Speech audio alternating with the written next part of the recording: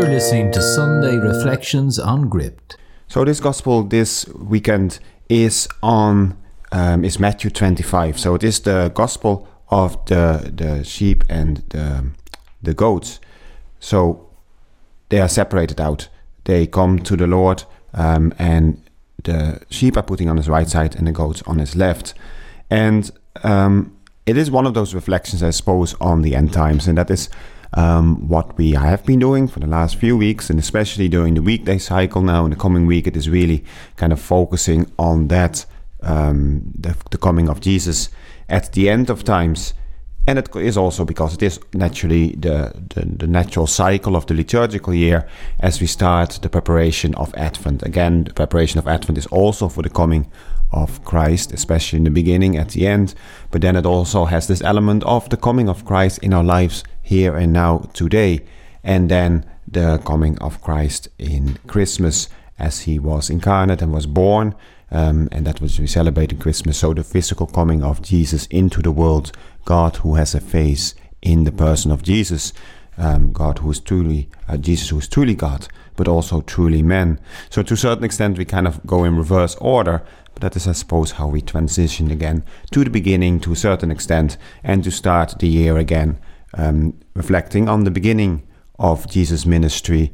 Then I suppose we have Easter in the middle of it somewhere, and then at the end again towards the end times. That is kind of our annual cycle that we do. And the times in between, obviously in ordinary time, has a little bit of a different mix on what the focus is. So it is a good time to kind of see where we are in our spiritual life. Where are we ourselves? How has our journey in the last year been?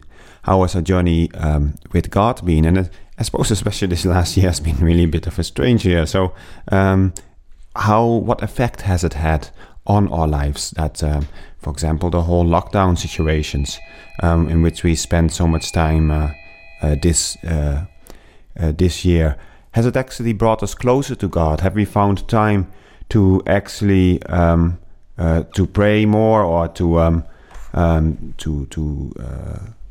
pray more, and to get closer to the Lord? Or has it been a time in which we kind of have drifted away? So that's a good thing to reflect upon.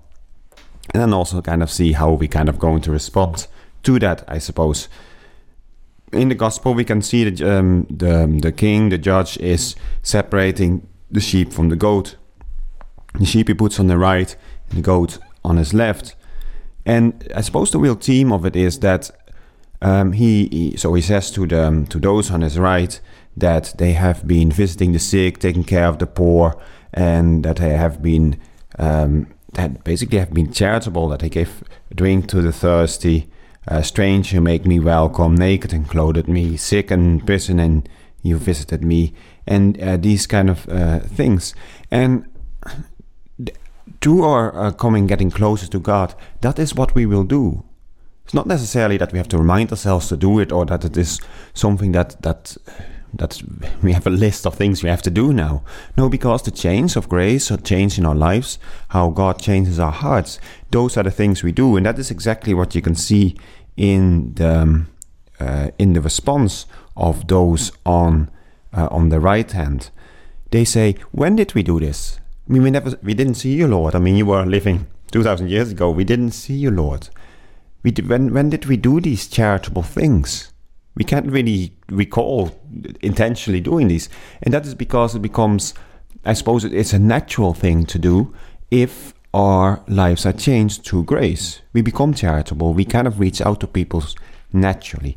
And that is where the Lord says, when you did it to the least of these, you did it to me. But I think that the fact that to do good is not something that should be on our to-do list.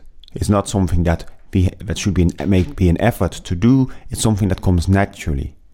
The kind word to somebody, the little hand, the sincere "how are you?"